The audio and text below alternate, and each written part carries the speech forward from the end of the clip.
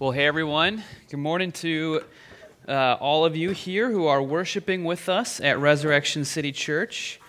Whether it is your first time or your, I don't know, I was going to say 100th or whatever, but I don't know how many services we've actually had here at Res City. We did just celebrate our second birthday last week, so if I were better at math, I probably could have figured it out before I said that, but I don't have time for that right now. I got a sermon to preach. So, anyway, my name is Joel. If it is your first time worshiping with us this Sunday morning, very happy to have you with us.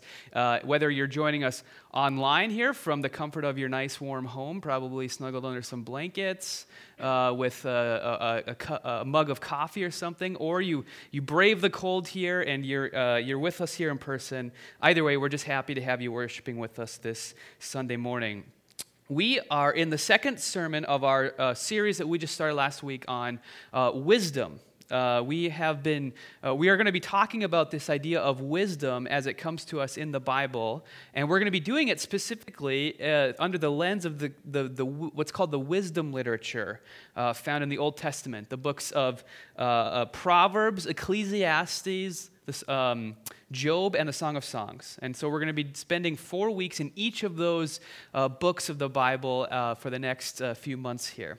And last week we kind of kicked the series off with our first week in the book of Proverbs, and we sort of talked about what is wisdom. We tried to frame it as best we could, taking from the book of Proverbs. What do we mean when we talk about biblical wisdom? And how do we sort of get our minds right and our hearts right as we sort of enter into that topic to talk about wisdom? And we're going to be continuing on with that today in the book of Proverbs, talking about different characteristics of the wise.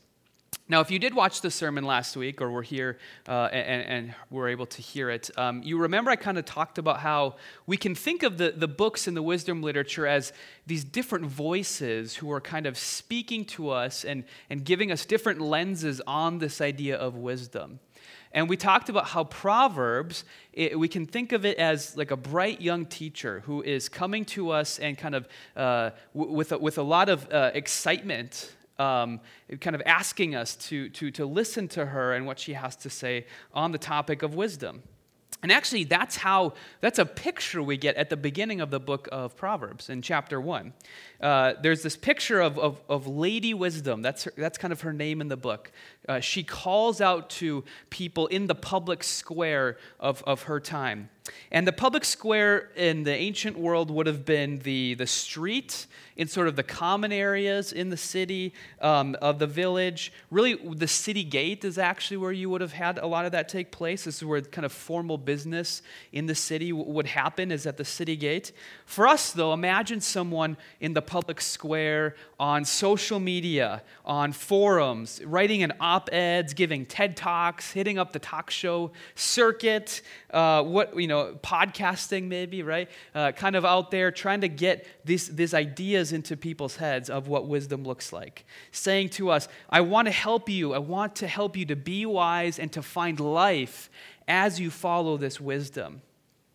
Now, at the same time, just like in any public square, including ours, there are other voices that are calling to us as well. And next week, we're going to talk about another character who shows up in the book of Proverbs, Lady Folly, who's doing the same thing, kind of calling out to you to try to get you to hear what she has to say, to follow her sort of wisdom, which doesn't actually lead to life, but leads to something else. But as Lady Wisdom throws her hat in the ring, one of the things that sort of, I think, distinguishes her is that for what she has to say, it is for all and has this sort of enduring relevancy in all parts of our lives. Whether we are talking about decisions that we're making at home, decisions we're making at work, decisions we're making with friends and relationships, whatever kind of sphere of life that you can think of, wisdom has something to say to you. And not only does she have something to say for all areas of your life, but she equally speaks to all people. She's not just talking to, wise people maybe who are hanging out in academic circles, right? Or the elites of the world, people who have read lots of books or have lots of education or have lots of money to have someone, counselors come to them and tell them what to do. Wisdom is actually offered to everybody, to the little people as well. And that's what the picture of being in the public square is about.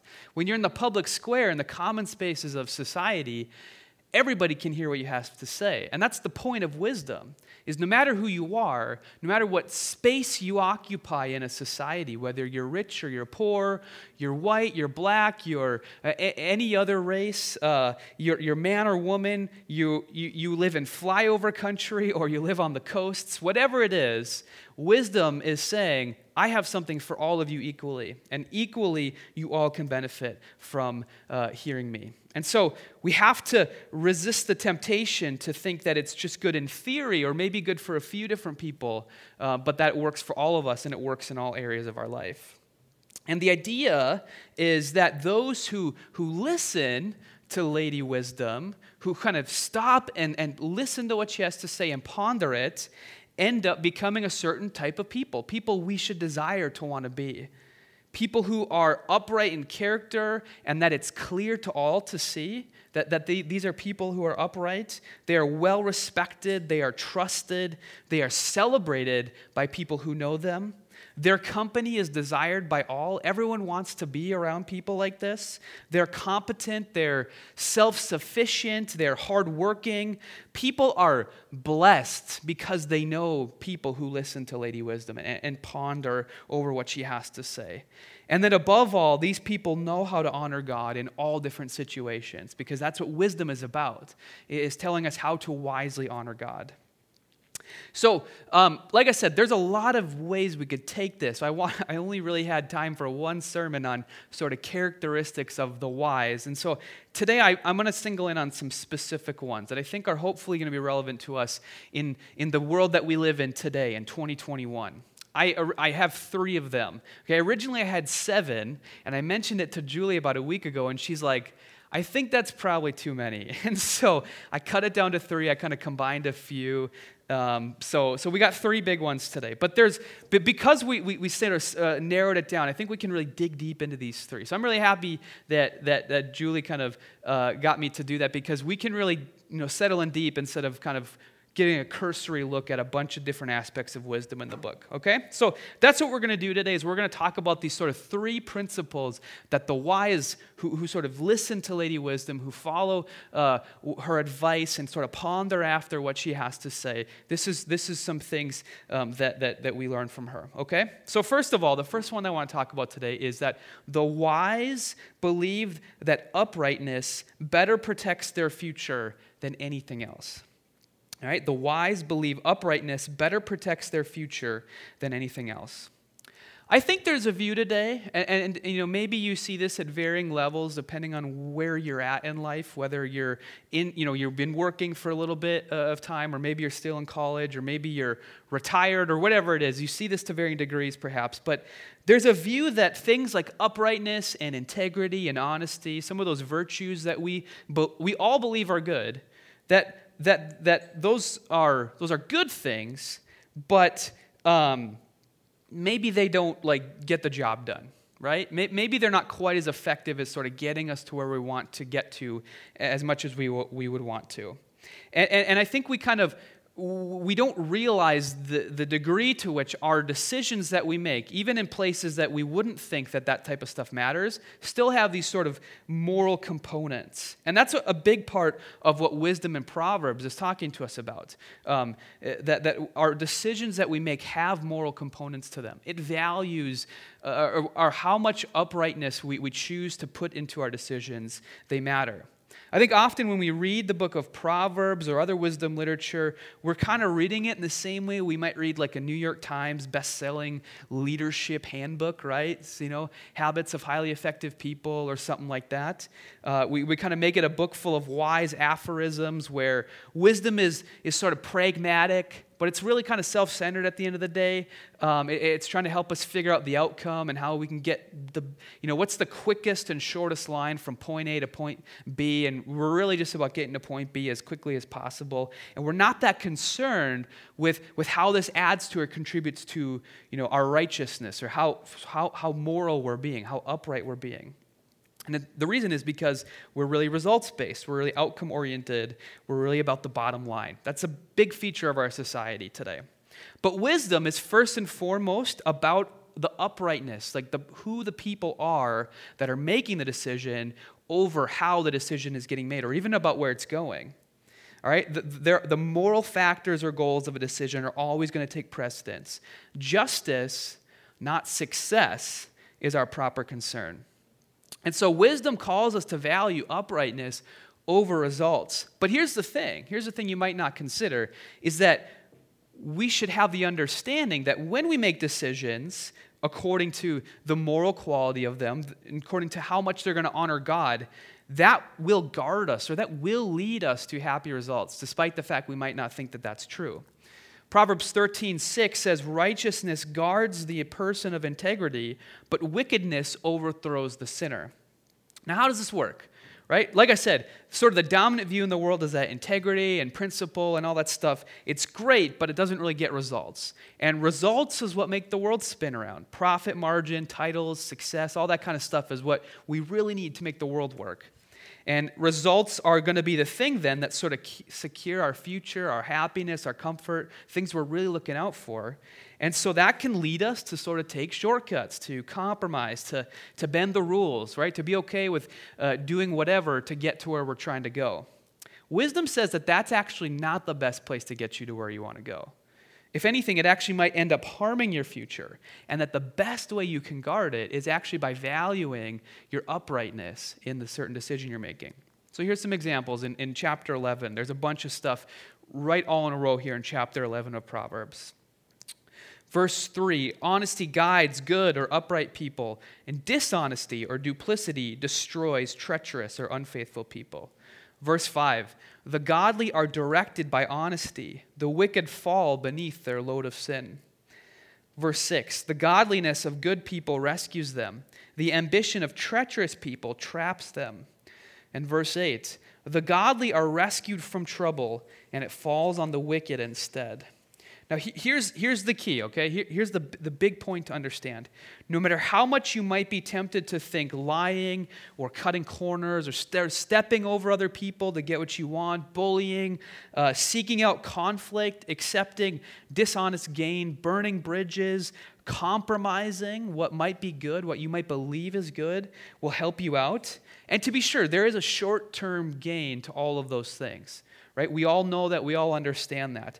Despite the fact that there might be a short-term gain to that, the gain won't last. It's like sand that will slip out of our fingers, no matter how hard we tightly we hold on to it.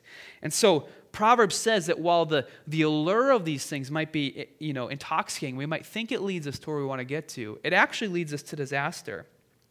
If you remember last week in the sermon series, we talked about how there's a sort of, wisdom is like the law of gravity in a sense. It's been woven into creation, and it acts on us whether or not we pay attention or not. And so when we operate according to wisdom, we're going to experience the fruit of that, but when we choose to ignore it, it's going to come and smack us in the face, just like gravity, right? So here's what's really happening. When we make compromises, when we think about cutting corners or lying or taking these shortcuts to get to where we want, the further you go, Proverbs says, the more you're accumulating consequences and sin on top of yourself. And in verse 6 it says, in verse 5 it says, there's this load of sin that falls on us that sort of traps us. There's a lot of movies or TV shows or whatever examples of this, but one I always think of when I think about this is the movie Catch Me If You Can. Have any of you ever seen this one with Leonardo DiCaprio? It's really good. It came out in the mid-2000s. It's got Leonardo DiCaprio, Tom Hanks in it, and it's about a con artist that Leonardo DiCaprio plays, where he keeps inventing new personas for himself, and he lies his way into a bunch of money and a bunch of success. But as the movie goes on, the more and more lies he tells and constructs, for identities of himself, the less and less his options actually get to be. right? And so while it might get him out of one little thing, now the lie he told before, it has completely closed off one avenue for him. And in order to get ahead, he has to keep telling more lies until eventually it all falls down on him. There's no further that he can go the more and more he tells lies. And so you see that sort of like he gets trapped by his treachery, and eventually it sort of falls in on him. But here's the thing. If you found success by cutting corners or by engaging in some sort of shortcut, you don't really know how to find success in any other way. So you have to kind of keep doing it, right? That's how it works. And the more you do it, the more you get trapped by it. And so what might seem like upward motion, like as a rocket ship, flying you to the top, is actually like a catapult that launches you in the right direction, but eventually you come down with a thud, right? That's what Proverbs is saying here and how this all works. And instead, Proverbs wants to tell us to sort of seek out success in a different way, by our uprightness, because that leads to something that is even greater than perhaps the success in titles or money that you might attain. Proverbs 22:1 says, to choose a good reputation over great riches. Being held in high esteem is better than silver and gold. All right, so having a good reputation with people actually is worth a whole heck of a lot more than sort of elbowing other people out in order to get your prize that you're looking for. Okay? When you act with integrity, you find yourself endearing yourself to others. Right? People like you when you do things in a good way. Right? People you might be brushing shoulders with in your workplace or in your career field or something like that. Right? These people will then want to help you. They'll go out of your way to sort of help you out, help you have success. And that will set you up for a better future, ultimately, Proverbs is telling us, than just getting the one thing you're looking for and kind of doing whatever it takes to get there. Right? The goodwill that we build up with people is worth far more, and this comes back to be of far more worth, especially at the end when we look back on everything. And on top of this sort of natural way that it works out, Proverbs is always saying over and over again that He's working to aid those. He's using His providence, His power, His control over the world to aid those who are seeking to honor Him by walking uprightly. So, for example, Proverbs 19:21, and there's a lot of examples of verses like this in Proverbs that I could have used, but this one is a really good one. You can make many plans, but the Lord's purpose will prevail. Okay? One commentator says, there are no loose ends in God's world. That's what Proverbs is saying. There are no loose ends in God's world.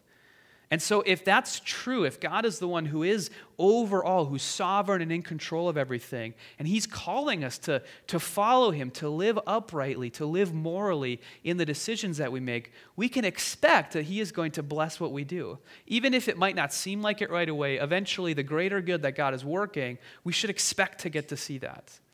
Now, it's presented very straightforward here in the book of Proverbs.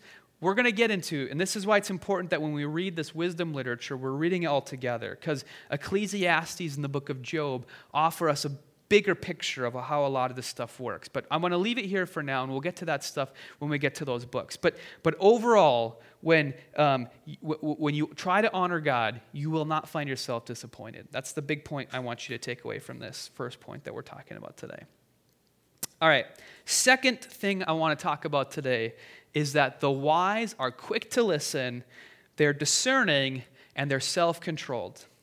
Now, this summer, I was really disappointed. One of the things that happened because of COVID is we weren't able to have a softball team as a church. And I had a ton of fun our first summer as a church getting to play softball with a bunch of you. It was a really, really fun year. I love softball, baseball. I've been playing them both my whole life. And one of the things that I always remember, and it's fun to get to play softball or baseball with people who've never played it before, because I enjoy teaching and coaching people. And so one of the things that I remember telling some people is when you play in the outfield, when a ball gets hit off the bat of a person who's hitting, a lot of times when you're playing out in the outfield, you see that ball coming off the bat right away, and it looks like it's going one direction, or it's kind of coming off the bat really fast when it's not. And so you have to learn some patience as an outfielder to sort of keep yourself from playing the ball wrong.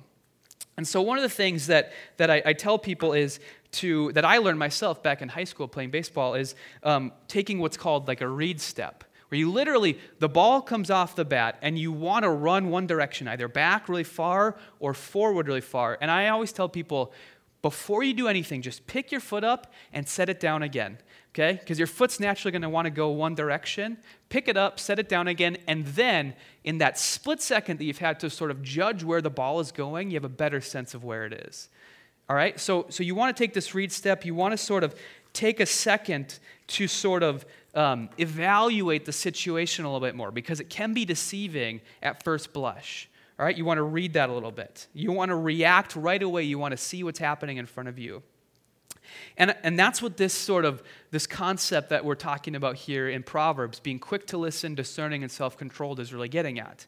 All right, I think a lot of times it can be easy to act towards some situation or some person like you do when you see a ball come off the bat in softball or baseball. You want to be quick to judge. You want to be reactive. You want to move really quickly to sort of cut it off.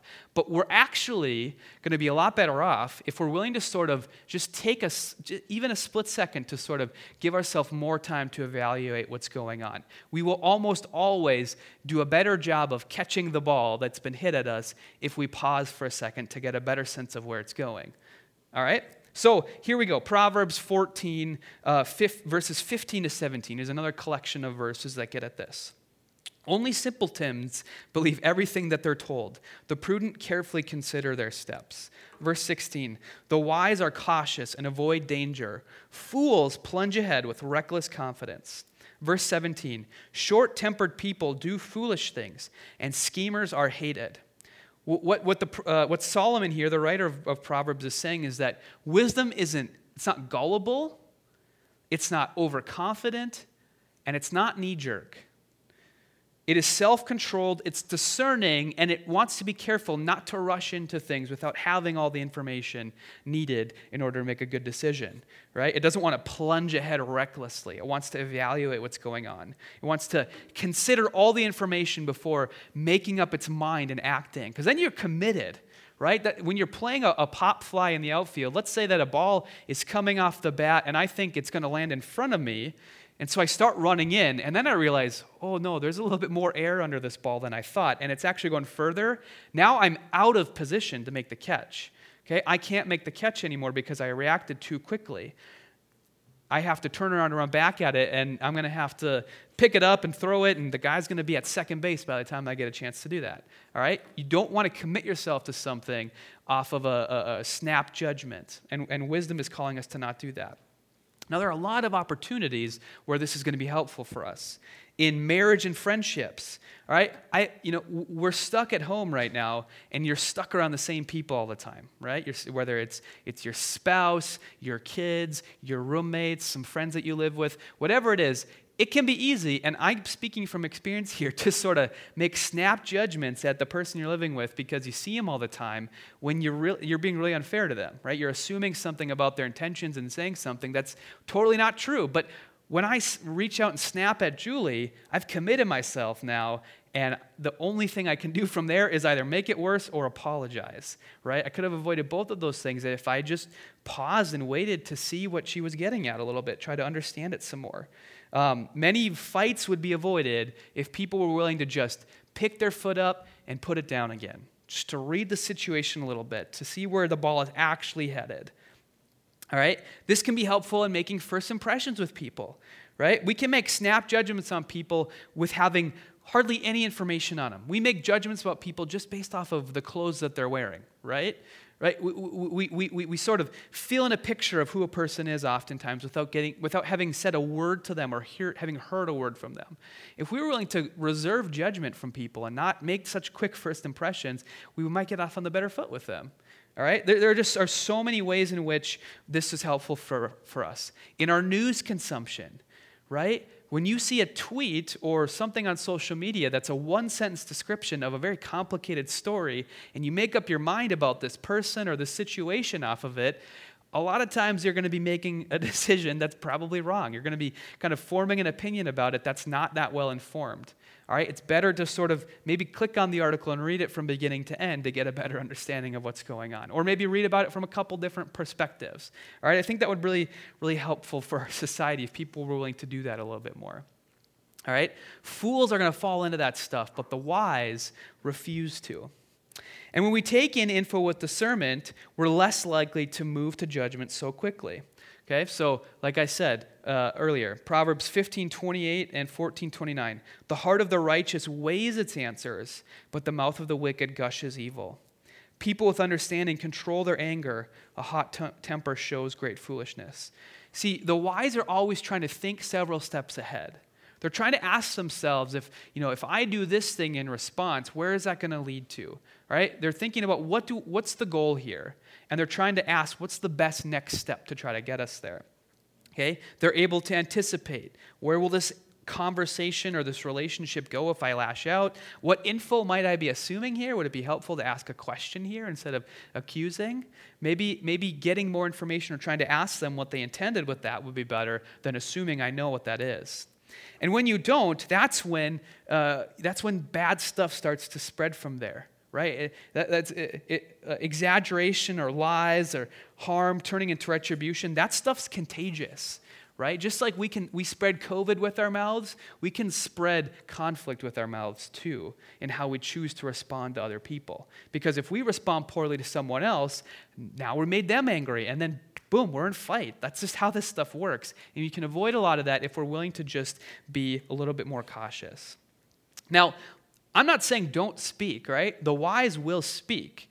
And it's good when they do, right? I mean, we talked about earlier, the wise make people around them better, okay? But they only do so when it's wise to speak, right?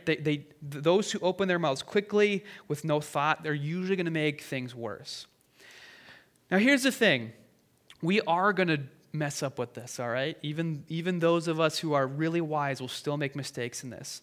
And when we do, wisdom says the right way to respond is to be quick to take on discipline, correction, or feedback to try to understand what I could have done better. So, for example, here's a couple verses. Proverbs 10:8. The wise are glad to be instructed, but babbling fools will fall flat on their faces. Proverbs 12:1. To learn, you must love discipline. It is stupid to hate correction. All right? So a babbling fool, this is a person who talks big, who sort of is always thrusting their opinion on other people. Social media is a great place. People are always trying to thrust their opinion on you. All right? Or it's that friend you have who's always telling you their opinion, even though nobody asked for it. Right? You all know people like that, right? And they're always quick to do it, so they can't hear anyone else's opinion. They want to get theirs out there first. They want that to be the talking point. Right? They're concerned that people see how great and how smart they are. And it's because they're not looking for other people's input. They're not looking for correction, for instruction, for discipline. They are not interested in it. They want the reward of the attention. That's all that they're really looking for. They're nothing more than that. Instead, we should be quick to listen. That should be our first instinct. You might learn something. We might learn something if we're willing to listen. And again, we might avoid a lot of conflict if we're willing to listen and understand others too. Now, do you love discipline? Probably not. But wisdom says to learn to love it because it will make us better off. It will help us to grow, and we have to seek that out. Now, instead of taking correction or discipline, often, we like to create conflict, okay? And so that's this next point I want to get to, this third one here of the sermon, is how we think about conflict. I think this is an important one for our world today where conflict is sort of emblematic of how we think about our society right now. One big conflict between two groups of people, really. All right? But wisdom says this, that the wise know that a friend is worth more than an enemy. Okay? Proverbs does actually have a lot to say about conflict. All right? And that's good. Like I said, we need to know how to deal with conflict well, I think, especially in this society. And when it's talking about conflict, it gets back to that gardening idea that we talked about last Sunday. Remember how we talked about last Sunday with wisdom, what you plant is what's going to grow back again? We use that kind of garden imagery. If you plant this, you should expect to get this thing. And if you don't plant this thing, you shouldn't expect to get it either. Okay? That's important for understanding how to deal with conflict or how Proverbs has to talk about conflict. So here's some examples. Proverbs 15:1. A gentle answer turns away wrath, but a harsh word stirs up anger. Proverbs 15:4. The soothing tongue is a tree of life, but a perverse tongue crushes the spirit. In Proverbs 15:8, a hot-tempered person stirs up conflict, but the one who is patient calms a quarrel. So the demeanor of the wise person, especially in times of conflict, is this: de-escalation and gentleness. A soothing word, patience, gentleness will get gentleness and patient words back from another person. And those are far better than the other things that you could sow if you try to use the other thing there, right? So if you value peace and unity and love, right, which we all say we value that stuff, right? Everyone is for peace and unity and love. I don't know anyone who's not for that, right? But what we sow oftentimes shows that that's not what we're really about, okay? If you want to get that back, you have to be willing to plant it in conversations with other people. So if you plant anger and hatred at other people, that's exactly what you're going to get back, right? When we give into or create conflict, we should expect to get conflict back, right? If you call and treat other people, if you treat them like monsters, they're going to act like monsters back to you, okay? I'm sorry, but that becomes a self-fulfilling prophecy. If you tell someone this is what they are, that's what they're going to act like back towards you. But if you're willing instead to try and cultivate a friendship with someone, you should expect to get that back as well. Now, some people don't have time for this today, right? Some people just are on the warpath. They're looking to be offended or to offend others. That's their goal. That's what they're looking to do. Okay, Proverbs is telling us, though, do not be those people. Proverbs does, and let me be clear, we'll talk about this more next week. Proverbs does talk about sort of stepping away from pointless dealings with some people, right? Especially people called mockers. We'll talk about who those people are a little bit next week. But the big point here that I want you to get is that don't turn someone into an enemy who doesn't have to be one, all right? Now, like I said, sadly, our discourse is sort of all about treating people unlike us or who disagree with us as enemies. That's the primary way we choose to view them a lot of times beforehand. But Proverbs says that a soothing tongue is a tree of life, and a perverse spirit or perverse tongue crushes the spirit. That's what it says in verse 15:4. Some people that's what they want to do. They want to crush other people's spirit. They want to shame other people. That's what their goal is in conversations. And when that's our mindset, and we keep giving it to other people, we're going to keep getting it back, right? I think some people believe sort of shaming the other side is the only way to deal with them, the only way to persuade them. Let them know how stupid they are, how idiotic they are, make sure that they're aware of it, and we'll get them to repent and see the light and become enlightened and smart like me, all right? But then they're surprised when they find out that they get the same thing back from those people, right? Genuinely, they seem confused. Like, how could you have taken my shaming of you any other way other than to see the light and start acting like me? No, Proverbs says that's exactly what you should have expected to get back if that's how you're going to treat them. In order to change the trajectory of so much conflict, there needs to be an intense, sort of hard work of sowing love and understanding. Now, don't misunderstand what I'm saying here. Don't get it twisted. Solomon isn't saying that we're supposed to, sweep truth and like real issues under the rug here and just sort of live in a kumbaya land where we don't talk about the hard stuff in the world. That's not at all, okay?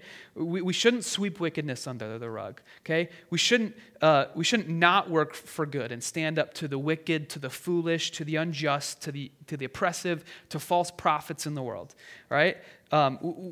We have a goal as a church, a duty as a church, I think, to speak sort of prophetically and to challenge those who are walking in paths of unjust actions or views or hearts or wickedness. We're supposed to challenge that stuff as a church. But the goal shouldn't be domination in doing that. All right? Success can happen when bridges are built and not burnt. Okay? If we are willing to believe that a friend on the other side is worth more than getting our goal is, right? Then we're going to find a lot more success in the world. That's what Proverbs is telling us here.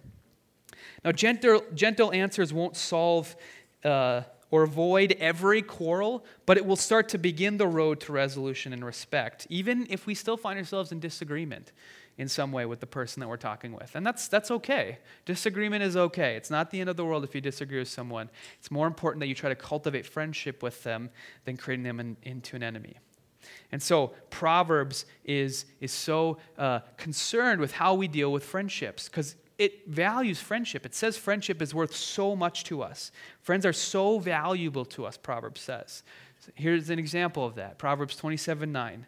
The heartfelt counsel of a friend is as sweet as perfume and incense. Friends are valuable to us, even if we disagree with them. And if you have good friends, you know you disagree with them sometimes, and that doesn't harm your friendship. You can hold those things in tension.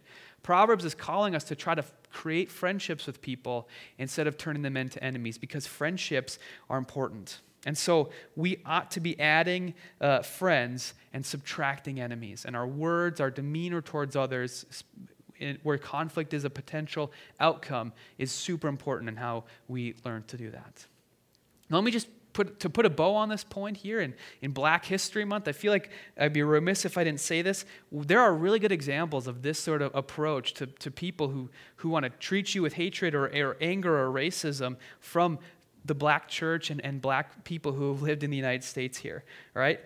Despite dealing with racism, hatred, with dehumanization, marginalization throughout all of America's history, Black people, I think, have really consistently done a good job of not turning evil back into more evil, all right? Especially in the church. And so when we're celebrating Black History Month here, I really think that's something we should be celebrating. That's something we should be celebrating. And shame on us if we don't see that as a fundamental part of our history as a nation, right? I think we should celebrate that this year. And we're going to be doing that. We're going to be talking more about that specific aspect, or at least part of that, later on in the month in one of our community group sessions. We're actually going to have community group 1 week specifically be about Black History Month and sort of digging into what we can celebrate and find examples in, especially from our Black brothers and sisters in the church throughout history.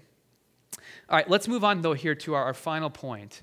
All right, is that wisdom will make us more like Christ. And when we take everything that we've talked about so far this morning, we find that Jesus himself is where this stuff culminates and who is the perfect example of it. Christ embodies this wisdom, especially when we look at him on the cross.